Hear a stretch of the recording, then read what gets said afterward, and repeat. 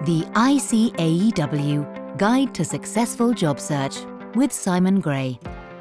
Hello and welcome to the ICAEW Guide to Successful Job Search. My name is Simon Gray. I'm a chartered accountant, former professional recruiter and founding director of Career Codex. Today's topic is the culmination of all your efforts so far. You've been offered the position. And it's at this point that a perceived power shift takes place. You now have a decision to make, and no matter how long the recruitment process may have taken, the employer and recruiter, if engaged in the process, will want a favourable decision, and they'll usually want it as quickly as possible. If you've been implementing the advice contained in this podcast series so far, it should come as no surprise to receive multiple offers at once. You may feel under pressure to make a decision on not just one offer, but potentially competing offers. It's common to receive the initial offer via the telephone. As a recruiter, it was one of my favourite parts of the process. After all, everyone likes to give good news. In the back of my mind, though, I was always hoping for a favourable decision. My bonus was contingent on it, and I'd be keen for the chosen candidate to make their decision as quickly as possible. As the chosen one, it's your responsibility not to rush into a decision and to stay in control of the process. To do this, you have to handle the offer in the right way. There are 5 things you can do to handle the offer effectively while retaining control and giving yourself adequate time to make the right decision. Number 1, thank them. Let the recruiter or employer know you are thrilled to be the one selected. 2, request the offer in writing. To get this out to you takes time and gives you valuable breathing space. Never make a decision until you've seen things in writing. 3, on receipt of the offer letter, clarify anything you're unclear of. 4, if you're considering multiple offers, tell the recruiter or employer. Keeping lines of communication open is key, and as they're keen to hire you, the fact that you have other offers on the table is further validation of the decision they've made. And finally, 5, be firm with your decision deadline and stick to it. Don't be afraid to negotiate on elements of the offer. Many people I've worked with over the years believe that trying to negotiate a better offer was bad practice and not something to be pursued. But think of it another way. Wouldn't an employer expect the best candidate to negotiate better terms? They may have kept some powder dry and have scope to better the initial offer. To negotiate properly, there are 5 golden rules to follow. Number 1, know who you're talking to. Negotiating with a recruiter who stands between you and the employer can be easier than negotiating with the employer directly. Professional recruiters will deal with this situation on a regular basis and may be able to advise on how best to negotiate with their client. And what's more, they'll do it for you. 2, know your priority. You can't negotiate on everything, so know what's important to you and focus on this and this alone. 3, have a good reason. You must have a good reason to negotiate on any particular point. Assuming you're negotiating on the starting salary, needing more money to pay your mortgage is irrelevant to the employer. A far better reason would be an analysis of market rates at your level and in your sector, or a comparable competing offer. 4, draw a line in the sand. Explain to the recruiter or employer that if they honour your negotiation point, that you will accept the position. Know what you want and be happy when you get it. Never ever be greedy. And finally, 5, remember it's a two-way street. If you open up dialogue with an employer over a better starting salary, the compromise could be a reduced bonus entitlement. Be prepared for a counter-negotiation and try to anticipate this in advance. You're listening to the ICAEW Guide to Successful Job Search with Simon Gray. And I'm joined now in the studio by Sally Adams, Acting Chief Financial Officer at RS Components, Andrew Clark, Finance Director at Costa Enterprises, and Jonathan Firth, Managing Director at Michael Page Finance and Consultancy. Hello and welcome. Hello. Hello. Hi there. How do you usually field offers to your candidates? Jonathan? What we will do is we will generally, having had a conversation with the client, check with the candidate before an offer is actually made that it's on the right lines. So we will look to, as near as we can, get an acceptance from them on the sort of figures that are being spoken about before a formal offer is made, so that we know and we can advise the client on what is likely to be accepted. And how quickly do you want a decision? You fielded an offer. I guess there's pressure from your client to get a favourable decision.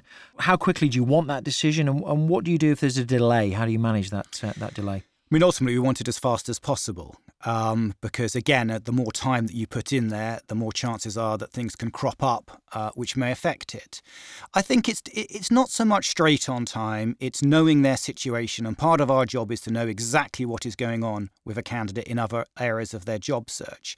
So I think it's perfectly reasonable if someone has been through an interview process with another organisation that they may want to finish that off if it's in the near time, towards the end of that week or early the next week. I think it's perfectly reasonable and sensible for a candidate to ask that.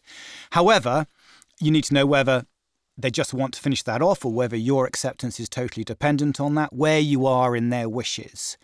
I think anything much more than a week and we would certainly start getting worried. Andrew, what do you think? You always want to have an answer pretty quickly. I think you would hope that by the time you get to the end of the process and you've made an offer, that you're clear that that candidate is right for you, but also more importantly that that candidate is clear that your organisation is right for them. So ideally, you want it to be quick. If it takes time, that suggests that maybe their heart isn't in it as much as perhaps you've been led to believe. So if there was a delay in them coming back to you with a decision, how would that tend to make you feel? Would you start to have reservations? I'd be a little bit concerned, but not to the point where I'd think about withdrawing the offer or anything like that. But it always makes you feel better if you make an offer and it's accepted straight away, for sure. Sally, what do you think? I think the key to this part of the process is always about clear communication. So if someone has said at the beginning that maybe it involves a relocation and therefore they'd have to discuss things with their family, I could understand then if there's a delay, and it's important then I think the candidate keeps the employer informed as to why there's delay. If there's just sort of radio silence, it's very disconcerting, and you can start then having second thoughts about whether the candidate really wants the job and also about their decisiveness. So even if they have perhaps other offers on the table, because good candidates generally will, providing they keep open lines of communication, that's fine, that's okay. Absolutely, and we would expect good candidates to have other offers, and I would expect them to be open with us about that so we understand where the situation is. Again, if you're looking for a candidate that's high-performing, open and honest, I think that starts with the interview process. One thing that candidates often talk about and they may be unsure about is whether they should negotiate better terms. So they receive the offer, should they negotiate on the terms of the offer? How do you feel about that? And would you have any advice for a candidate thinking of doing this? I do. They should always try to negotiate. Frankly, when you join an organisation, that is the best time to negotiate your salary. Once you're in, trying to negotiate a salary upwards at a later date is much, much harder. So if you don't ask, you don't get. And I'm very happy for people to try. So if they were to negotiate or try to negotiate better terms with you, that wouldn't necessarily put you off. In actual fact, that could be a good thing. It could be. It wouldn't put me off at all. Sally, what advice would you have? I would expect someone I'm recruiting for a commercial role to absolutely negotiate on their package as they're coming in. I would feel it's important, though, that didn't come as a sudden shock at the end when you're making an offer. I think it's important to be clear up front around what your expectations are. And if you're already saying, I need to think about this package, signpost that early. A sudden shock, again, isn't good and doesn't reflect well on, I think, the openness and honesty of the candidate. So it's back to open lines of communication throughout the process, not just at the end. Yes.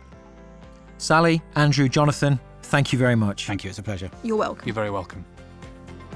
Download the whole ICAEW Guide to Successful Job Search at icaew.com/career podcasts and on iTunes. We've now come to the end of this podcast series, which has been brought to you by ICAEW with Career Codex to help you navigate the job market successfully. We started with the foundations of a successful job search strategy, environment and psychology. Planning followed next, and finally, advice on how to handle the many steps of any recruitment process. I'd like to thank the guests who have appeared on the show. Sally Adams, Acting Chief Financial Officer at RS Components. Jonathan Firth, Managing Director, Michael Page Finance and Consultancy, and Andrew Clark, Finance Director, Costa Enterprises and New International Markets, Whitbread. You should now feel more confident in your job search and far better equipped to define, find, and then secure the job you really want. Thank you for joining me. My name is Simon Gray from Career Codex, and this has been the ICAEW Guide to Successful Job Search podcast series. Good luck, good fortune, and all the best for the future. The ICAEW Guide to Successful Job Search, produced by the Podcast Company.